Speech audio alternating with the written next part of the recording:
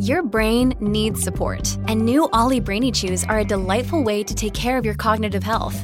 Made with scientifically backed ingredients like Thai ginger, L-theanine, and caffeine, Brainy Chews support healthy brain function and help you find your focus, stay chill, or get energized. Be kind to your mind and get these nootropic chews at ollie.com. That's OLLY.com. These statements have not been evaluated by the Food and Drug Administration. This product is not intended to diagnose, treat, cure, or prevent any disease. Hello, everybody. This is Marshall Poe. I'm the editor of the New Books Network. NBN listeners like to read books and buy them. So we thought we'd tell you that right now, our friends at Princeton University Press are having a remarkable site-wide sale. You can get 50% off books, including ebooks and audiobooks, with the code 50, F-I-F-T-Y, at checkout until May 31. You can save some real money on Princeton University Press books. I encourage you to go there and check it out. Welcome to the New Books Network. Hello and welcome to New Books in the Indian Ocean World, a podcast series on the New Books Network. This podcast is for people who want to sail the waters of the expansive Indian Ocean and learn about its past and present. Thank you for joining me today. I'm really excited to share this interview with you. I'm your host, Calvin Ng from Yale University. Analyzing the spread and survival of Islamic legal ideas and commentaries in the Eastern Mediterranean and the Indian Ocean littorals, Islamic law in circulation focuses on Shafism, one of the four Sunni schools of Islamic law. It explores how certain texts shaped, transformed, and influenced the juridical thoughts and lives of a significant community over a millennium in between Asia, Africa, and Europe. By examining the processes of how the spread of legal texts and their roles in society, as well as thinking about how Afro-Asian Muslims responded to these new arrivals of thoughts and texts, Mahmud Kuria weaves together a narrative with the textual descendants from places such as Damascus, Mecca, Cairo, Malabar, Java, Aceh, and Zanzibar to tell a compelling story of how Islam contributed to the global history of law from the 13th to the 20th century. Over the course of our conversation, we will talk about Professor Mahmud Kuria's approach to bridging the fields of legal history, Islamic studies, and oceanic history, discuss new theoretical and methodological openings in Islamic studies, and also sketched out a cosmopolitan world peopled by Karimi merchants, as well as Egyptian, Syrian, Persian, Jawi, Hindi, and Swahili scholars. To learn about these issues and more, join us and stay tuned. I hope you enjoy the book, and I hope you enjoy the conversation as well. Today I'm here to talk to Professor Mahmud Kuria, the author of the encyclopedic book, Islamic Law in Circulation, Shafi'i Texts Across the Indian Ocean and the Mediterranean. By discussing this book, we will dive deep to learn about the multiple routes and routes of this school of jurisprudence, and also discuss new theoretical approaches to Islamic studies and transregional history. Mahmud Kuria is a researcher at Leiden University in the Netherlands and a visiting faculty of history at Ashoka University in India. Earlier, he worked as a postdoctoral fellow at the Dutch Institute in Morocco, the International Institute for Asian Studies, and the African Studies Center at Leiden. He received his PhD in global history from Leiden University in 2016. Before this, he studied at the Center for Historical Studies of JNU in India for his MA and MPhil in Ancient Indian History, and at Darul Huda Islamic University and the University of Calicut, both in Kerala, India, for bachelors. In addition to numerous academic journal articles and book chapters, he has also co-edited Malabar in the Indian Ocean, Cosmopolitanism in the Maritime Historical Region, and Islamic Law in the Indian Ocean World, Texts, Ideas, and Practices. Currently, he is writing a book on the matriarchal Muslim communities in East Africa and South and Southeast Asia. Welcome, Mahmud, to New Books in the Indian Ocean World, and thank you so much for taking the time to talk about your great, incredible book today. Thank you so much, Kelvin, for having me and for discussing this book. Yeah. So perhaps could you start us off by saying a few words about yourself, which is where you grew up, where you went to school, how you became interested in your field of study, and any influential mentors you had? Well, I was born and brought up in Malabar in northern Kerala, which is in southwest India, where I also completed my undergraduate studies. And I went to Delhi for my MA and MPhil at JNU, Jawaharlal Nehru University. So for my PhD, I went to Leiden University Institute for History. But the 2 years I spent studying MA was possibly a major turning point in my academic orientation. I specialized in ancient Indian history and archaeology, and my MPhil dissertation was on intersections between, let's say, textual archaeology and landscape archaeology, where I looked at the shared sacred landscapes of the Western Ghats. But I also had done a few courses in medieval and modern Indian histories. At JNU, the program is organized in such a way that you have to choose between one of these three areas. And because I was in ancient history, most of the courses were in ancient Indian history. But fortunately, I did some electives from medieval and modern histories as well. And I wrote seminar papers in both these areas as well. Especially in medieval history, we had some courses from Professor Yogesh Sharma on the Indian Ocean world. And I think his courses got me hooked by the breadth and depth of the ocean. And as a person coming from Malabar, which is very close to the Arabian Sea, or on the coast of Arabian Sea, I could easily relate with many points and discussions in the course. And eventually, I ended up writing a 100-page seminar paper for him on the transition phase of the Indian Ocean from the so-called Arab or Persian or Islamic lake to the European one. So eventually, I ventured to explore this further for my PhD by looking more specifically at the Indian Ocean, which sort of forms the book that I ended up writing. Yeah. That's wonderful. Thank you so much for that account. And I think that this is a good point to talk about your book and how you came to write Islamic law in circulation. I just really would like to know, how did the idea develop and what was the research process like? What archives do you turn to and how was your writing experience?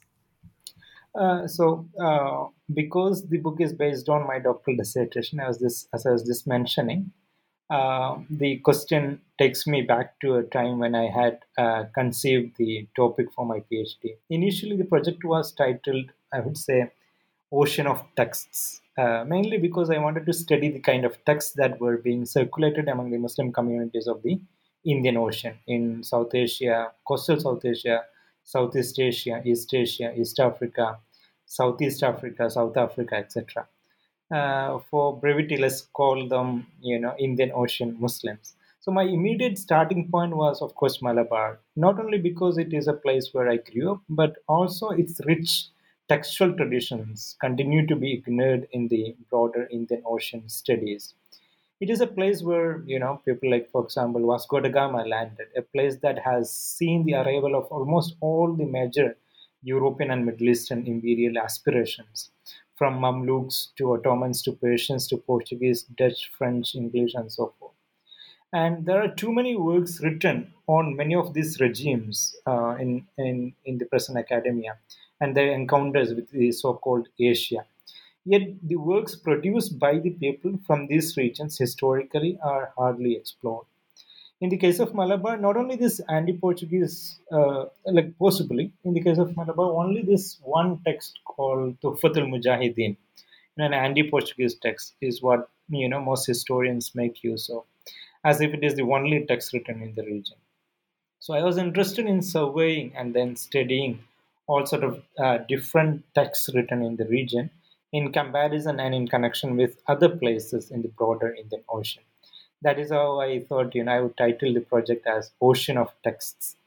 But I noticed that and then I noticed that there were three major categories of texts produced by the people in the region, in Malabar, but also in the broader Indian Ocean. One is law, then mysticism, and the third one is ethics. So I wrote a proposal and synopsis by making each of these categories of text as different parts in the dissertation. I started with law, but then I got stuck with it. I soon realized that there is too much to do with the law itself. So, after reading extensively in the first 6 months on diverse aspects of Islamic law, which I thought I knew very well, as I had studied Islam back in Malabar. But within a breadth of a book, I realized that I hardly know anything about it academically. And then, after some extensive reading, I visited a lot of manuscript collections in different parts of the Indian Ocean, from Madras or Chennai to Hyderabad, Delhi, Banda Aceh, Aceh Besar, Jakarta, Kuala Lumpur, Singapore, and so forth. And at that time, too, I was collecting a lot of materials on mysticism and ethics. But when I returned to Leiden after about 7 months of field work, I realized that I wouldn't be able to cover most of the legal text itself. And the Leiden University Library's special collections proved this to me time and again. So, traveling across the Indian Ocean countries and collecting materials from very small private collections to the large national libraries, and talking to a lot of people who still study or teach these texts have been one of the most rewarding experience of doing research for this book, which, eventually I decided to focus only on law. And within law, I was fortunate to interview a lot of talk to a lot of people who continue to use the same historical text written several centuries earlier in the Middle East, in South Asia and Southeast Asia, and continue to be taught and studied. So I would say, if I was studying a different topic in history, I may not have ventured to travel to these places, to these many places, and talk to those kind of people who continue to use the same text. So that was one of the most rewarding experiences, I would say, of studying such a topic and writing this book. That's wonderful. And I think that, your book really reflects the sort of transregional, transnational itineraries that you took during your fieldwork as well. Here, I want to reflect a bit on you as a historian that's situated between several fields. So Islamic studies, South and Southeast Asian studies, and African studies. Can you tell us how you became interested in using oceanic histories as a framework or as a methodological approach? And considering your interest in the circulation of religious and legal formations, how did your engagement with the literature on the Indian Ocean and the Mediterranean inform your writing? What might these area studies fields stand to gain from transregional and oceanic approaches? As I was mentioning, one of the major turning points possibly is the courses that I did with Professor Yogesh Sharma at JNU on the Indian Ocean Studies. But also at this same time, I had few friends from international relations, sociology, and other departments who were also interested in similar questions from different angles, possibly from diplomacy, or IR and so forth. But Indian Ocean sort of provided us a vocabulary to have a lot of conversations. Uh, for me, historically, for them, from other perspectives. So the inside and outside classroom discussions possibly nurtured more and more interest in me on taking ocean as a methodological framework. And of course, it makes a lot of sense. Eventually, when I ended up reading, for example, for Nat Brothers, the classic text on the Mediterranean, it makes a lot of sense to see the history of humans from the sea instead of from the land alone.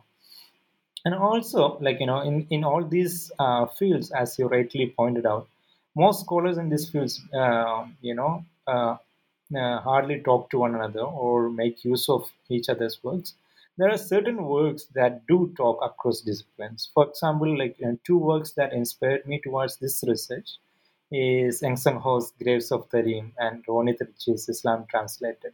Both works are extremely well written works that cut across several disciplines, especially South Asian studies, Southeast Asian studies, Islamic studies, and so forth. In addition to even more fields such as translation studies, anthropology, historical anthropology, and so forth.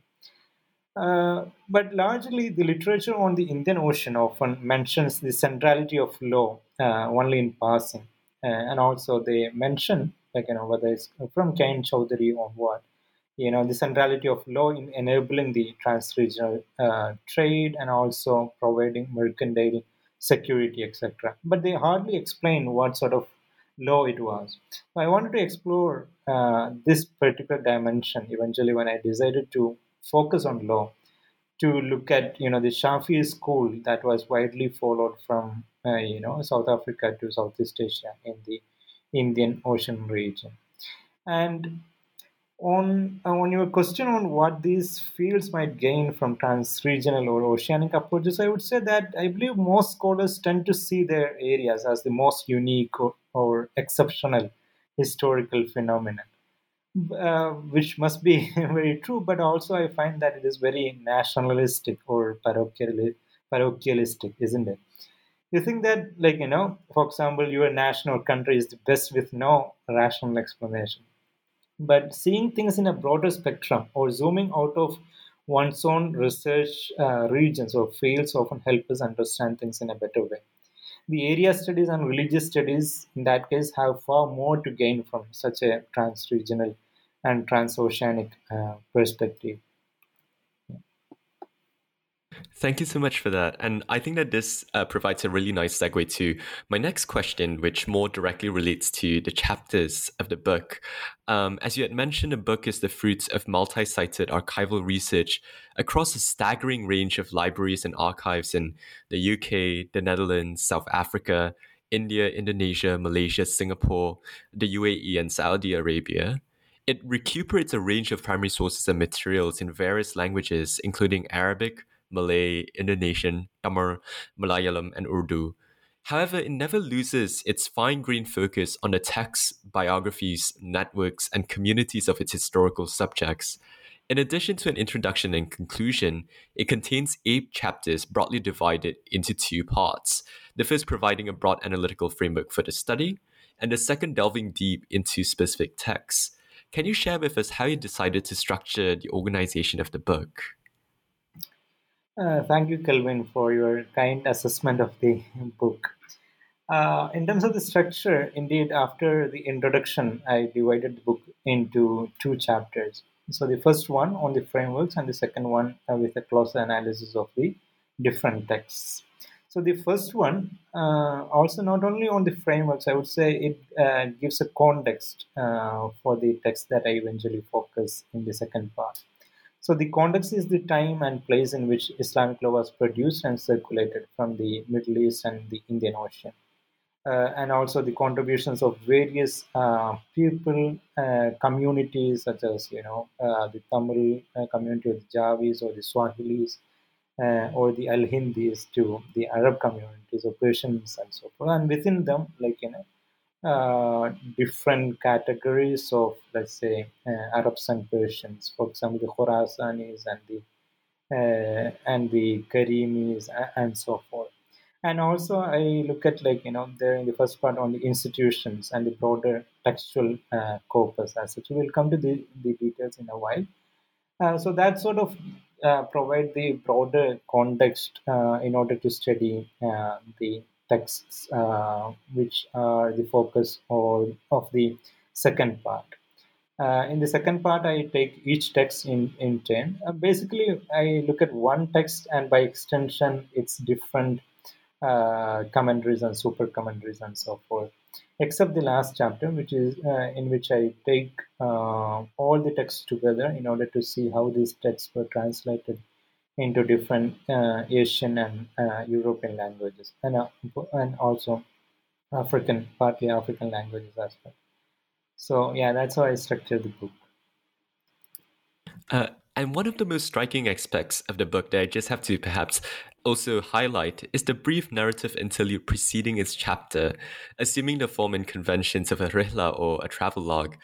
Through these interludes and under the stewardship of Al-Shafi'i, readers are brought on a journey both across space, so from Damascus through to Cairo and Mecca, and onward to the Malabar Coast and Java, as well as across time, so from the 13th century to the 20th century.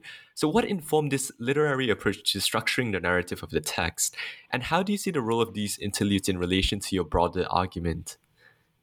Yeah, that's one of the, I would say, a little bit non historical approach, but still, I'm glad that you put it in terms of a rihla.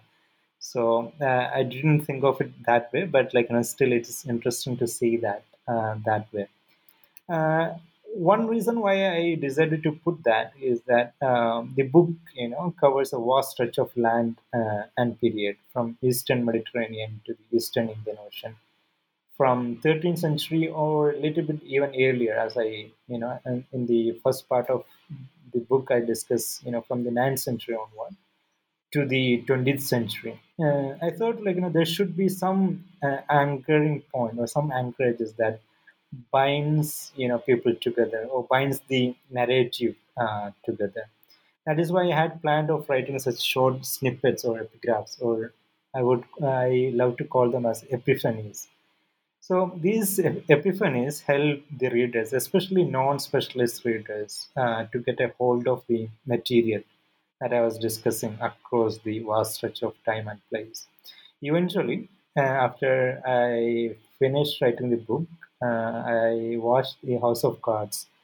And one of the most interesting filmmaking crafts that I loved in the series is that, the small direct conversations that Kevin Spacey had with the audience. I thought that was a brilliant technique. And I think this sort of direct conversations with the readers or audience keep them engaged with the overall plot of our works, especially if it is a lengthy series or a book. Yeah. That's really wonderful, and I must say that it worked beautifully because these interludes really sort of provided an anchor for really tracing the narrative of the book, at least for me.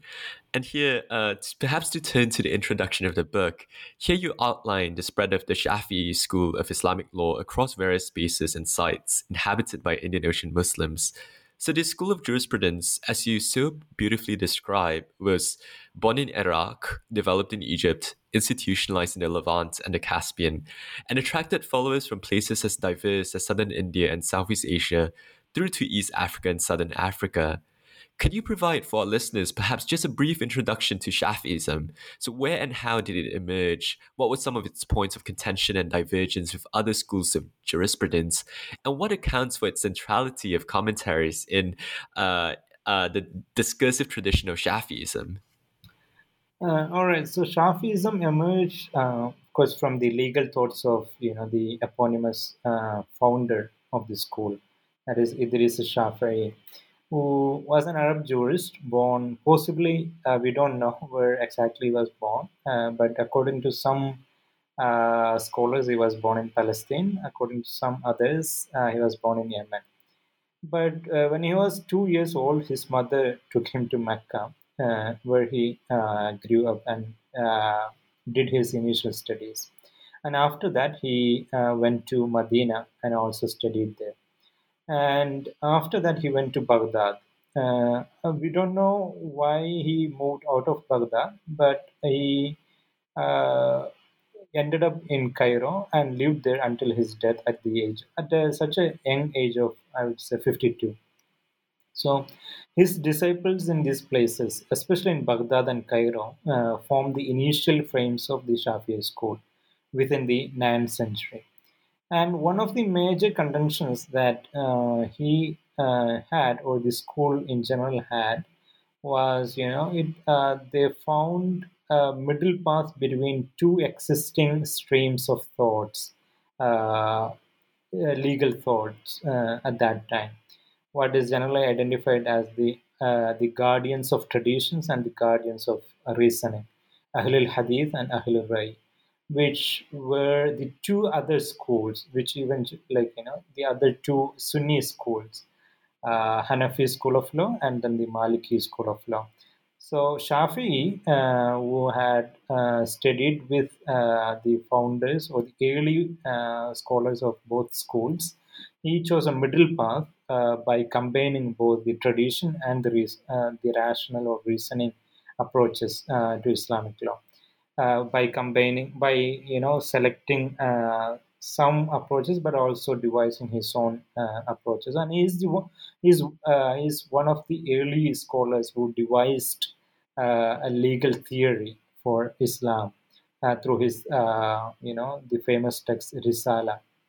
So, uh, although his contributions to like the larger Islamic legal tradition, especially legal theory, is widely appreciated, his scholarship or the influence of his scholarship to the positive law after the classical period is hardly explored.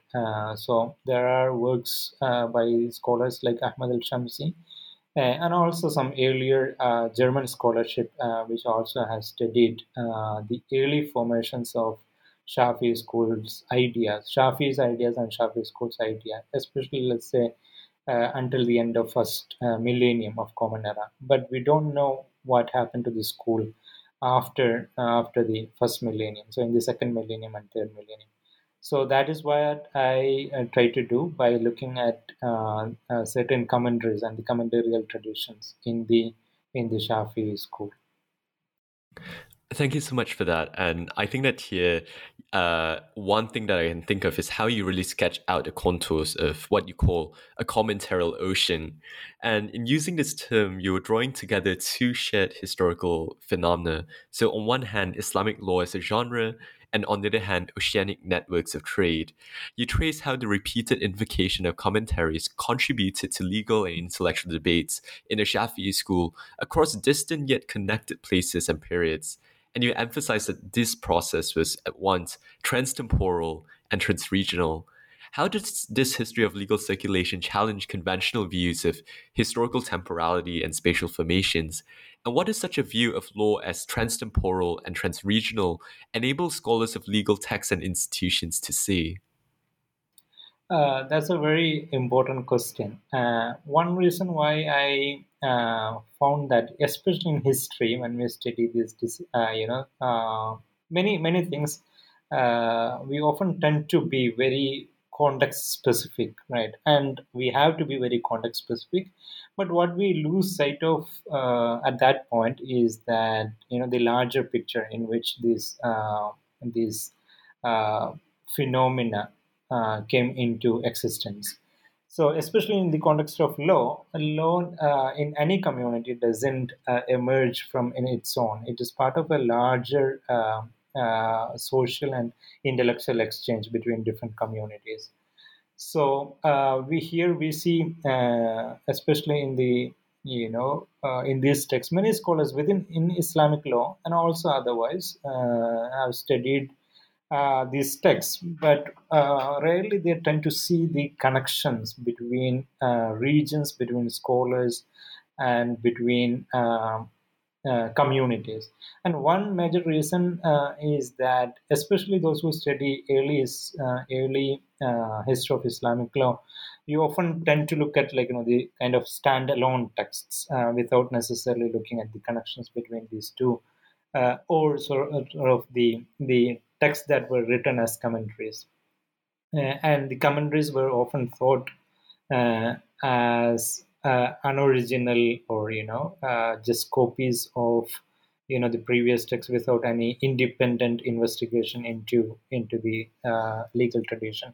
So I wanted to see the originality within, or the kind of creative engagements within these traditions, and also see these texts as part of a larger network in which people were engaging with one another in a direct intellectual engagement.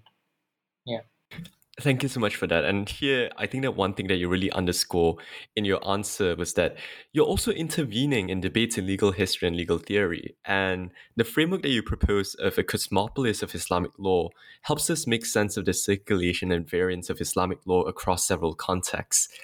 This term so beautifully constellates the central concerns of several of your theoretical interlocutors.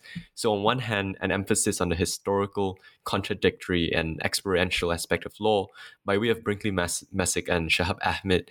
On the other hand, an attention to the multi-centered connections in the concept of a cosmopolis, so by way of Sheldon Pollock and Ronit Ricci, as well as an imperative to really provincialize and disaggregate regional contexts in legal practice. So I'm thinking here of Dalal Asad and Dipesh Chakrabarty. What are some of the historical questions animating your attention to the interplay between transregional circulation and local negotiation? How does this framework overturn the Eurocentrism implicit in global histories of pre-modern and early modern law? To take the last part of your question first, usually when we discuss law and legal history, or global history of law, we often take Europe as a starting point, right?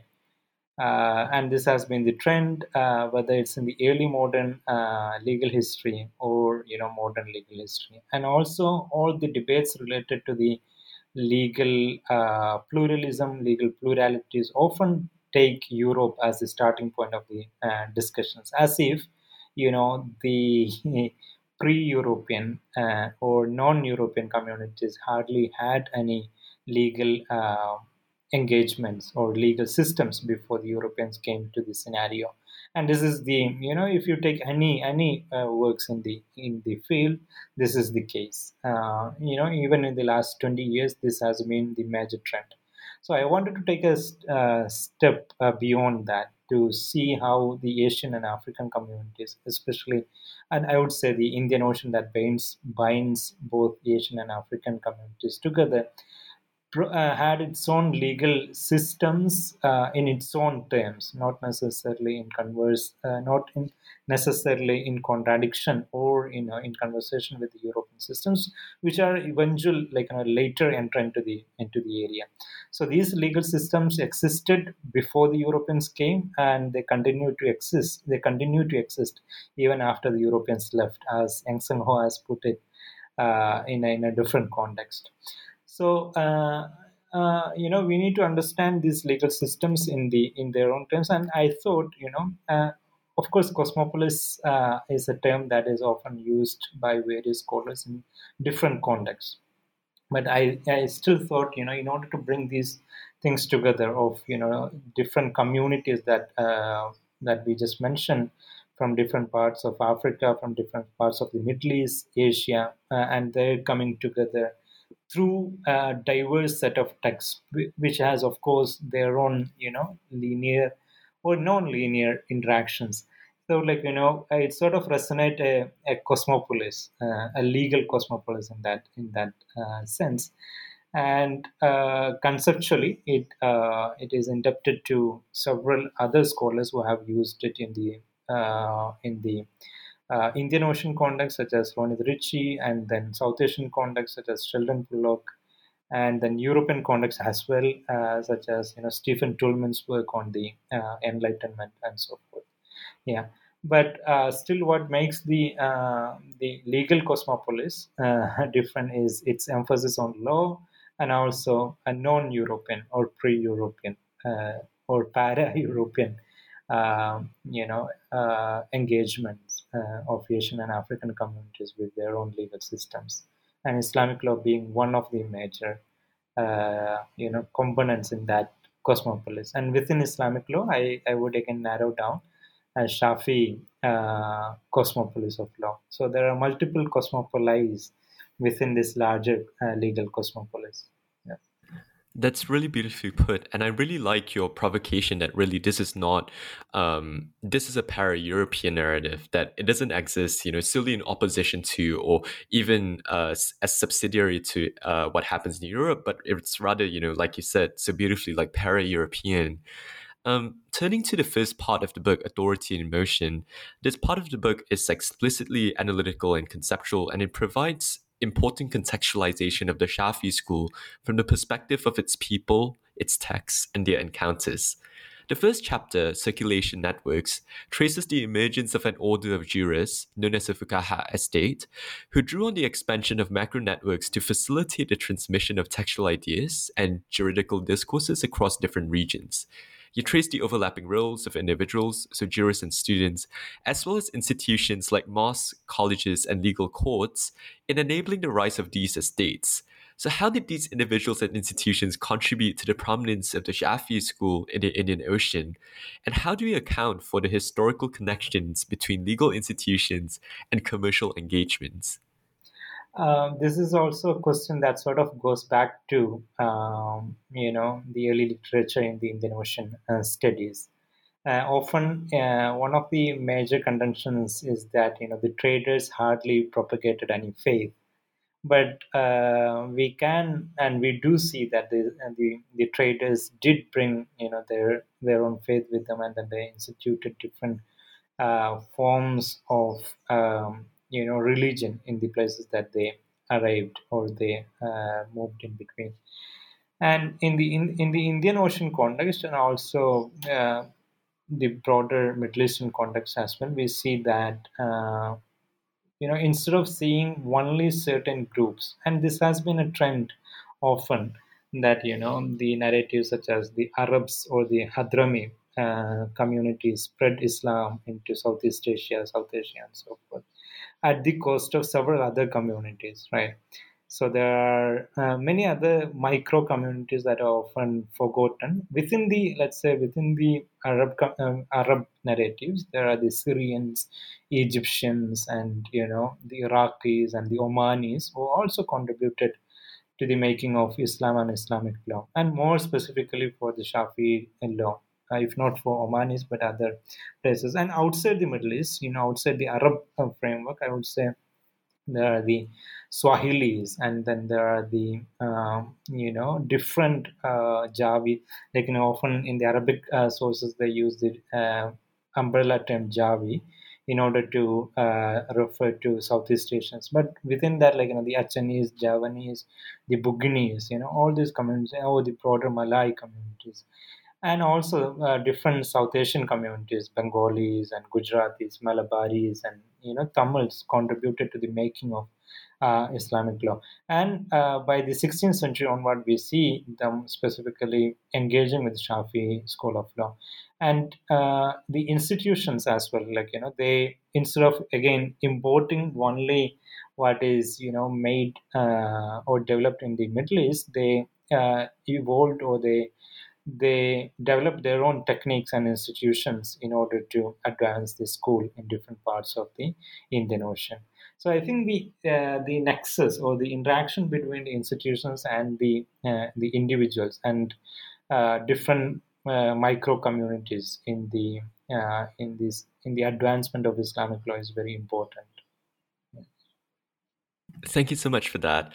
And I think that this brings us really nicely to your second chapter on circulatory texts, which really focuses on the circulation of texts and underscores the central importance of specific legal texts, and in particular, the Minhaj family, to the circulation and maintenance of the Shafi school among different communities.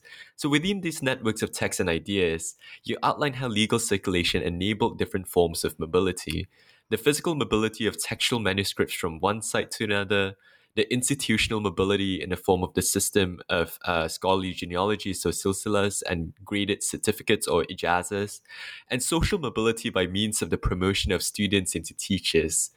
Could you perhaps provide a brief elaboration for our listeners on the Minhaj family? So what is the base text that it drew on? What are some of its characteristics? And why did it rise to a position of exclusive authority? So more broadly speaking, what is the relationship between this text-centeredness and the normative commentarial order? I think like when I start the one chapter, I think the fourth chapter, by describing Minhaj as a text that revolutionized the Shafi school of law. And precisely because the kind of fame or the position that the text acquired within the tradition, within the Shafi tradition. So the Minhaj, written by Nawawi, Imam Nawawi, or Yahya bin Sharaf Nawawi, as his full name stands. The text became one of the most important texts in the school, primarily because of different techniques that he utilized. The text itself is based on the Muharrar by Imam Rafi'i, who is a scholar from the Caspian region, Al-Qazwin. And Nawawi, he wanted to revise the text of Rafi by bringing a lot of standard different techniques such as standardization, hierarchization, and systematization that I explain in detail in the text. So his attentiveness, he did this by paying close attention to the larger traditions within the larger textual tradition within the Shafi'i school. So he sort of consulted all the texts that were written before him, like in the 4-5 centuries before him, and his close attention to this larger textual corpora of the school enabled him to write a commentary that stood out among many other commentaries and many other texts that were uh, written in the school before or after him. And one 14th century commentator says that Nawawi had such a huge library at his disposal that many of the texts which were eventually lost and many other texts were not accessible or even legible for later authors. So his access and his commitment to the larger textual tradition of the school, I think, enabled or set a role model for several scholars that came in the school after as after him as a role model. So I think that also made the commendarial tradition or writing commentaries as a normative practice within the Shafi'i school, and this is also reflective of a larger trend in the Islamic commendarial tradition. We see that in the other Sunni tradition, in the Shi'i tradition as well. Yeah. Thank you so much for that really lucid answer. In chapter 3, titled Architecture of Encounters, you incorporate both the historical actors and the circulating text, so the previous 2 chapters, within the single analytic frame of an architecture of encounters. So you underscore moments of intellectual convergence and conflict in the expansion of the Shafi school. You highlight how these texts were both producers and products of different instances of division and cohesion, so alternately connecting and disconnecting Shafi jurists along the lines of internal debate and external definition. And you emphasize the distinctive role played by 5 texts. So in addition to the Minhaj, it's the Tufa, Fath, Nihaya, I'ana, which followed a similar architectonic design in their form, structure, and organization. So why did these specific 5 texts assume their distinctive textual interconnectivity and historical significance? And could you talk a bit more about how you're understanding the relationship between actors and texts through an architectural framework specifically?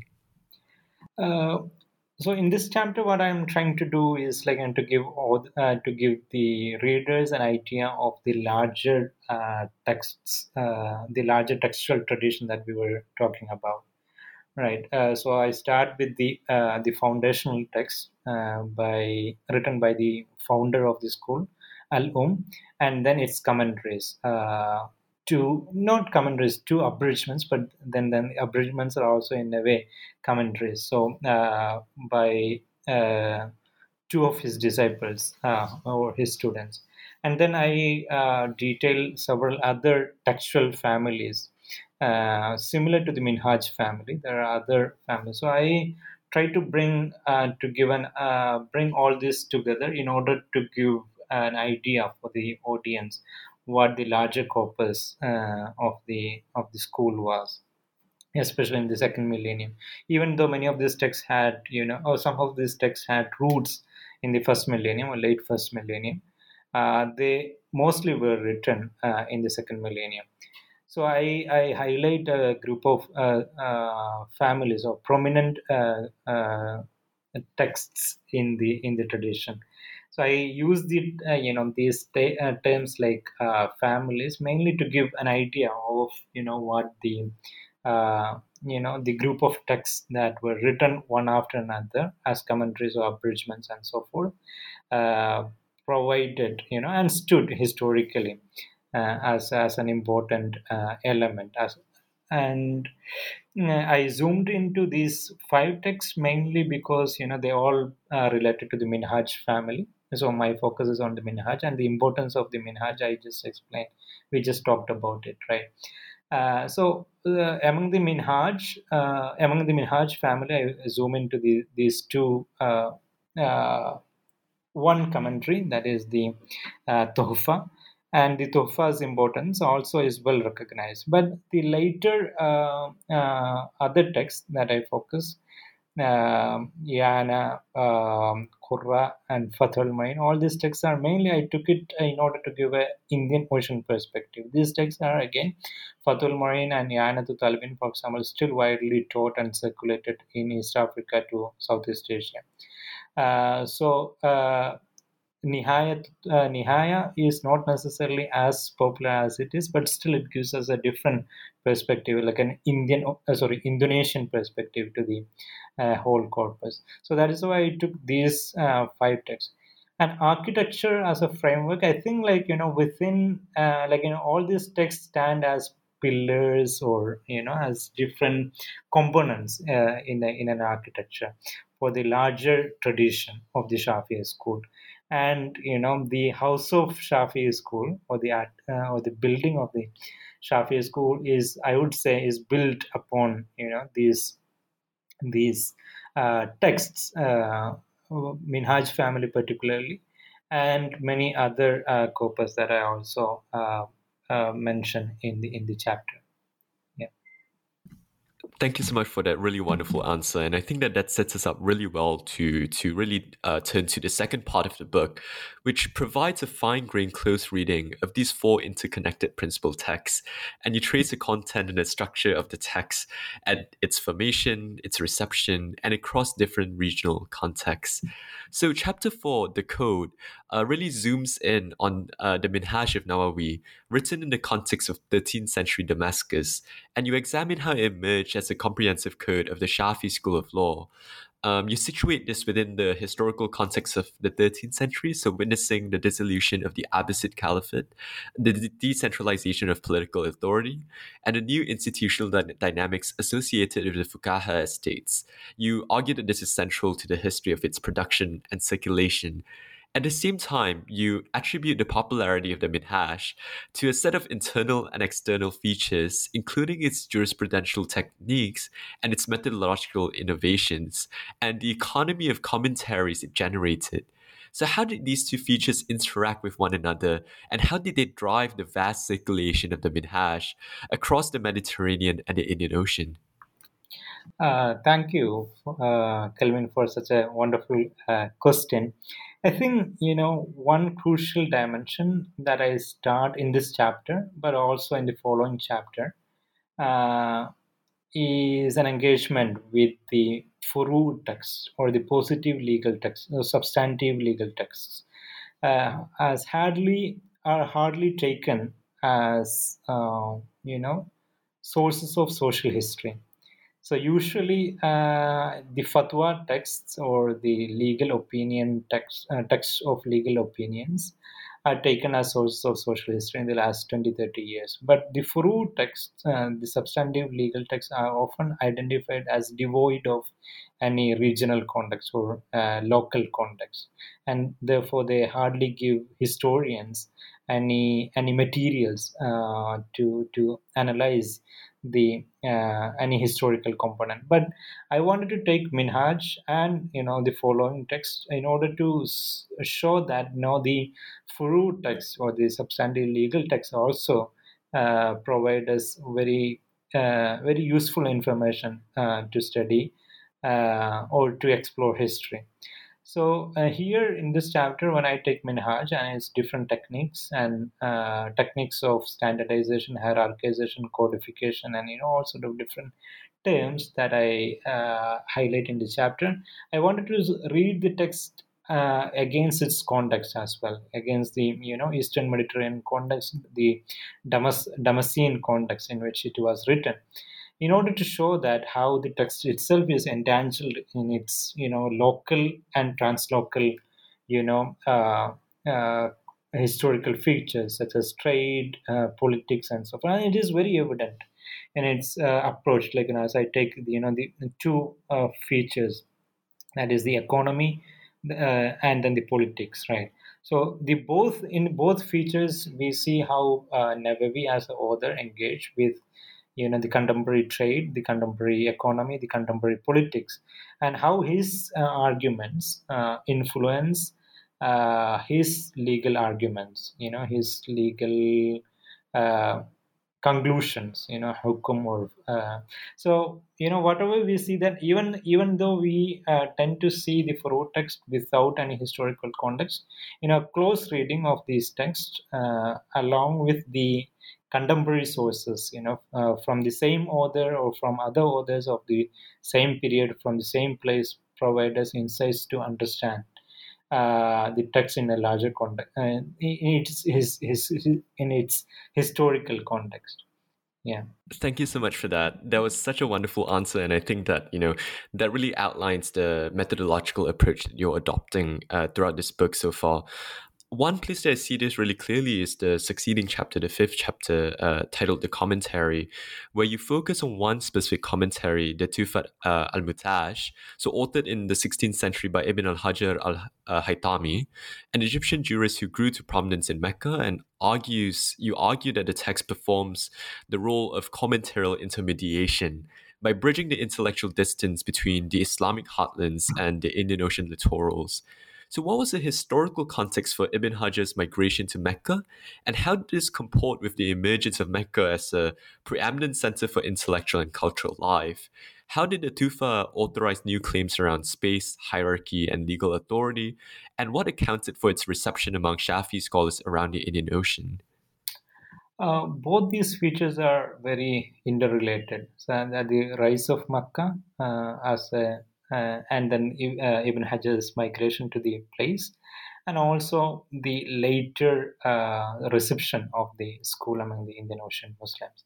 It's both these features owe to the what I would say the rise of Mecca as a global city in the 16th century. Even though Mecca was an important place for Muslims from the beginning, the city itself was mostly a seasonal city where people would come there only during the pilgrimage season, right? Especially during the Hajj. And for Umrah, the minor pilgrimage, they would go there, very rarely, very few people, especially it was a very unsafe place for outsiders, to get there from Jeddah or from other parts of the places, the close by areas. So people often tend to travel there in groups, and only in 16th century we see that the place becoming what I would say global city, where a permanent settlement of not only the local people but people from all over the world started to come and settle there as refugees, exiles, migrants, and then all sort of nuances related to a global city start to emerge, start to show up in the city, from the crime rate to all sort of different death, murder, burglary, all sort of things that show up in the city, and well documented for the 16th century onward. So Ibn Hajar was one of the people who came to the city, and he sort of asserted the importance of the city in the long history, and he did that by emphasizing again particular features of the city in his legal conclusions, in his legal arguments. And he emphasized one the importance of Arabs in the larger history of Islam, and also in Islamic law particularly, which is a sort of I find it a bit problematic, but then it's not also very problematic if we know the long history of the Shafi tradition itself, which often emphasize the centrality of Arabs in Islamic tradition. And I think in 16th century Ibn Hajar brought this up more than ever before, mainly because he was in direct contact with people from all over the world, from the Iberian Peninsula, people like the Moriscos or other people were kicked out of the Iberian Peninsula. The different parts of Africa, different parts of Asia were coming and settling in the region. So in a way, he wanted to emphasize this importance of Arabs, and Mecca as an important place for Islamic law, Islam at large, and Islamic law or Shafi law specifically. Ironically, the same people whom he sort of criticized took this text, with them to the places from where they came. So a lot of pilgrims, a lot of exiles, a lot of refugees who came to the place, took the text back home, and then they started to teach these texts. And there, the Yemenis particularly played an important role. Yemenis and then eventually the Hadramis, or possibly both together, played an important role. And they had their own reasons to sort of advance this text, because they get an important place in his legal arguments, including the centrality of Arabs and so forth. So the text was eventually taught and circulated across the Indian Ocean rim, and we see that being sort of celebrated in South Asia, Southeast Asia, Central Asia, and parts of East Africa as well. Not the entire stretch, though. Wonderful. Thank you so much for that. And I think that just accompanying the journeys of your text, we're just going to, with chapter 6 on the auto commentary, we're going to sort of bring ourselves to the context of Bonani on the Malabar coast in southwest India to attend to the 16th century text, Fath al-Mu'in by Zainuddin al-Malabari, who's a jurist who's situated in the Malabar coast. So this text, you argue, provides a lens with which to view the decentralization of Islamic knowledge through the participation of Muslim communities around the Indian Ocean, consonant with the growth of little Meccas in Malabar, Bijapur, Aceh, and Surat. So what were the historical conditions allowing the growth of these alternative hubs, and how did scholars such as Zainuddin incorporate their understanding of trans-regional legal developments with their specific cultural context? And what were the features of the genre of the auto-commentary that rendered it well-suited for this intellectual task? Okay, so Zainuddin al-Makhdoom, he himself possibly was a student of Ibn Hajar al-Haythami. So there is a direct connection between Mecca and Malabar for that period, and possibly Zainuddin Makhdoom, Zainuddin was one of the students or one of the people who came from India in into the 16th century Mecca as part of the larger mobility towards Mecca. And until then, we see that people were mainly, especially the education aspirants from Malabar, used to go to Cairo in the 15th century. But in 16th century, we see them coming and then studying with people like Ibn Hajar al-Haythami. And Zainuddin, when he returned possibly back from from Mecca, he wanted to write a text in a simpler form to the audience, to his immediate audience in Malabar.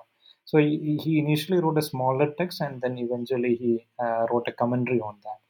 So the auto commentary, the commentary on one's own text, is a technique that he developed, but he deployed. The technique was already there, by at least in the Shafi tradition from Ghazali, Imam Ghazali onward, we see that, and Nawawi himself also has written a small.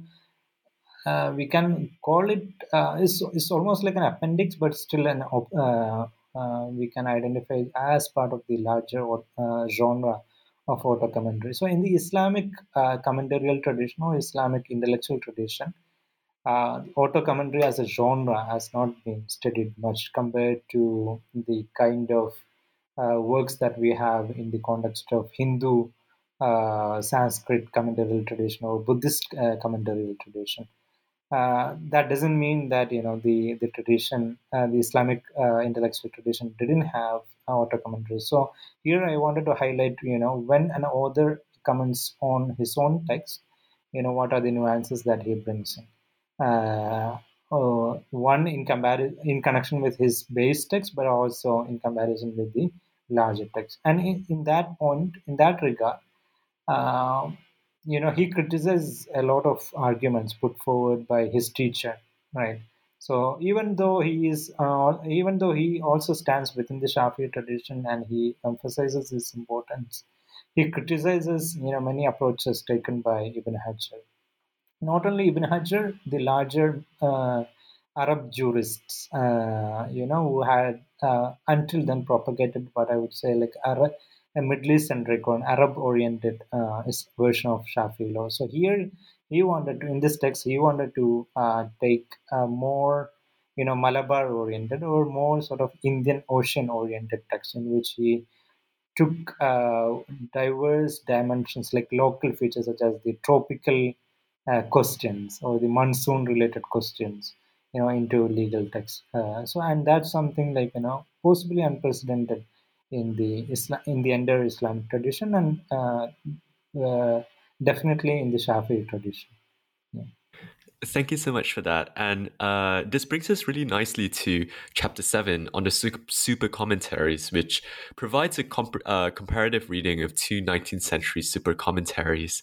The first, Nihayat al-Zain, was authored by the Java-born jurist Nawawi al-Bantani, who subsequently based himself in Mecca and drew scores of Jawi students.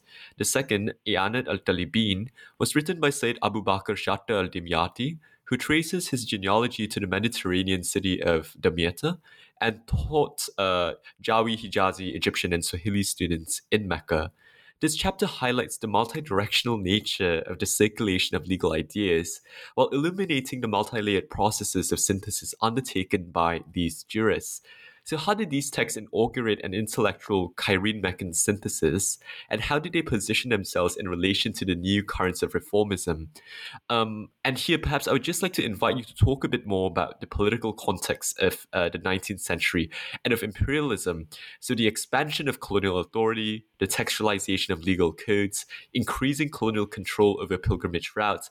How did these shape the conditions under which these super commentaries were produced? That's a brilliant question. Mainly because, in the 19th century, we see that, both these texts were written in the late 19th century. And we know that, by the 19th century, not only colonialism, but largely uh, the legal traditions everywhere were under pressure to codify themselves. Right, there was a large codification drive, from Europe to Americas to Australia to Asia. So Islamic law was also being codified by at the behest of the Ottoman Empire, and during this phase, many Jews felt that their legal traditions, especially the traditional scholars, thought that their traditions were very uncodified, or very sort of like fighting one another without necessarily having a coherent or like a coherent viewpoint. So, in the Shafi tradition, by 19th century, until 19th century, after 16th century, there was already a split between the Cairo-based scholars and then the Mecca-based scholars. So, Ibn Hajar being the head of the Mecca-based scholars, and he himself is being one of the persons who caused the split, and that split continued up to the 19th century. And these two commentaries represent the Egyptian Meccan synthesis. In a way, on one hand we have a scholar from Egyptian background, Bubakar Shatta, and then on the other hand we have a scholar from Java, Nawawi al-Bandani, where the Meccan version was prominent. So across the Indian Ocean, in South Asia and Southeast Asia, and larger part of the East Africa, the Meccan version of Shafi school was prominent. So here, he thought, both of them, like basically because of the Meccan and Egyptian confluence, they sort of brought together different opinions within the schools more coherently. And that is, again, they are not the only people who sort of inaugurated this idea of bringing things together. There were earlier attempts before them, mainly from 18th century onward. But in the 19th century, there were several people who sort of argued for this, including one Hadrami scholar from Singapore, who died, I think, at the age of just 24. So he wrote one of these texts, again synthesizing the Cairene and Meccan version in the 19th century.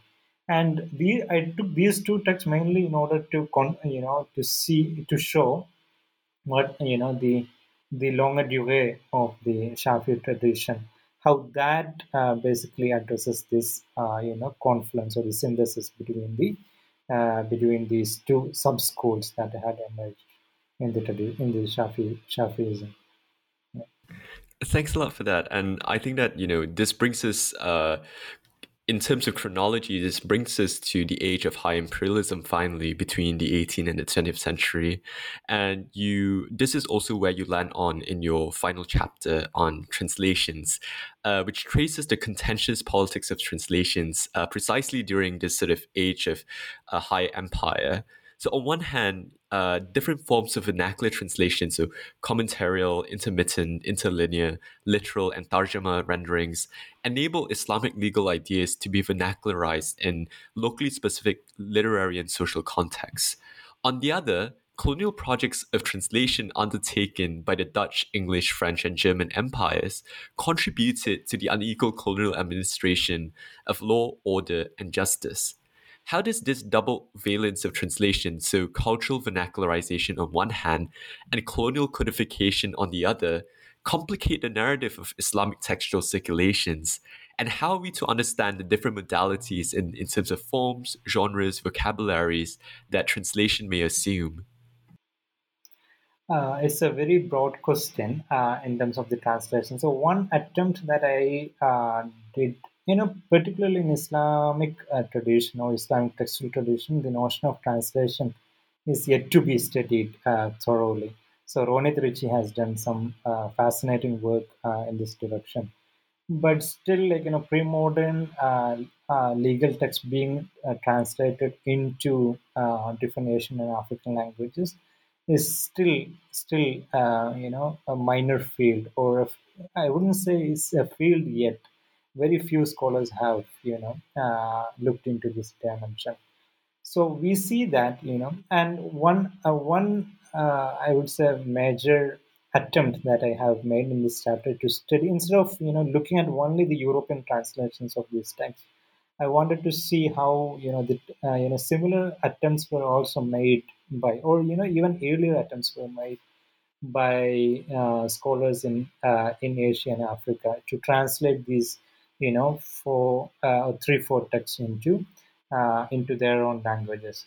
The major difference between the European translators and the Afro-Asian translators was that the European translators definitely wanted to implement, execute what they were translating with a lot of power, colonial power at that.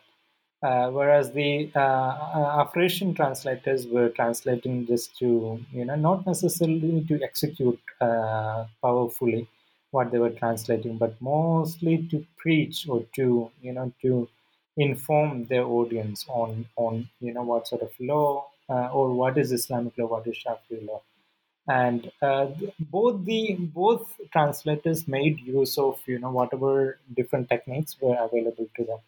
So in the in terms of printing press, new postal services, new technologies of steam shipping and so forth, they made use of in order to advance the wider reach of their translations. So we see sort of certain convergences and divergences in the translations of the classical Islamic text, particularly in the context of the Shafi tradition.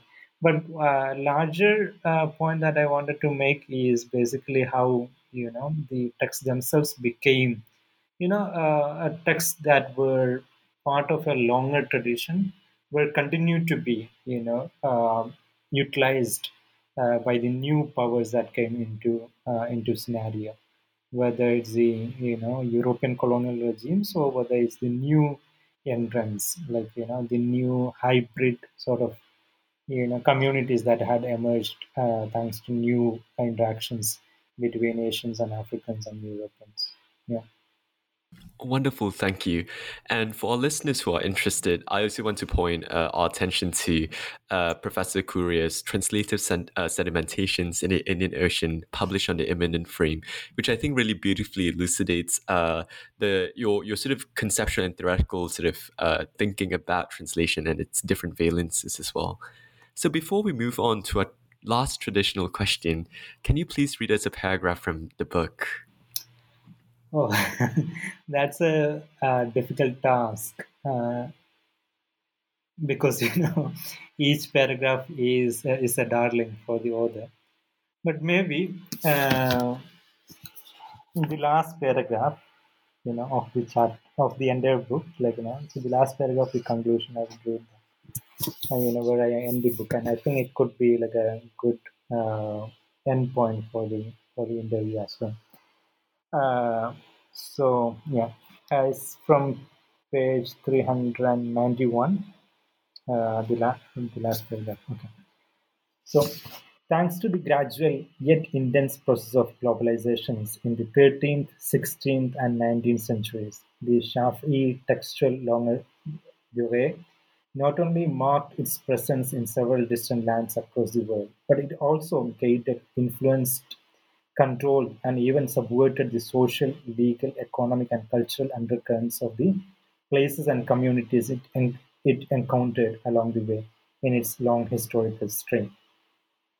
In a period stretching over a millennium from the time of its eponymous founder, the school and its texts thus became tools of diverse uses in the hands and lands of Asian, African, and European jurists, teachers, students, commentators, glossators, abridgers, and translators. In its long intellectual genealogy from one Nawawi to another Nawawi, that is Nawawi Yahya ibn Sharaf al-Nawawi to Nawawi al-Bandani, the vast terrain from Nava in Syria to Java in Indonesia, from Fiji to Holland, from the Mediterranean to the Caribbean, the textual langue durée from the Minhaj or from the of Al-Shafi to the Nihaya of Nawawi al-Bandani, the Shafi'i cosmopolis of law amalgamated a complex web of people, places, periods, and perspectives. The concurrent technological developments such as paper production, navigation, printing, and other communication and transportation avenues heightened their circulation and instrumentalization through mass production, distribution, and consumption, gathering an unprecedented number of followers for this legal cosmopolis from Asia, Africa, Australia, and the Americas. Nuances of such wide-reaching developments make post-classical Shafism a fascinating protagonist in the stage of global history of law.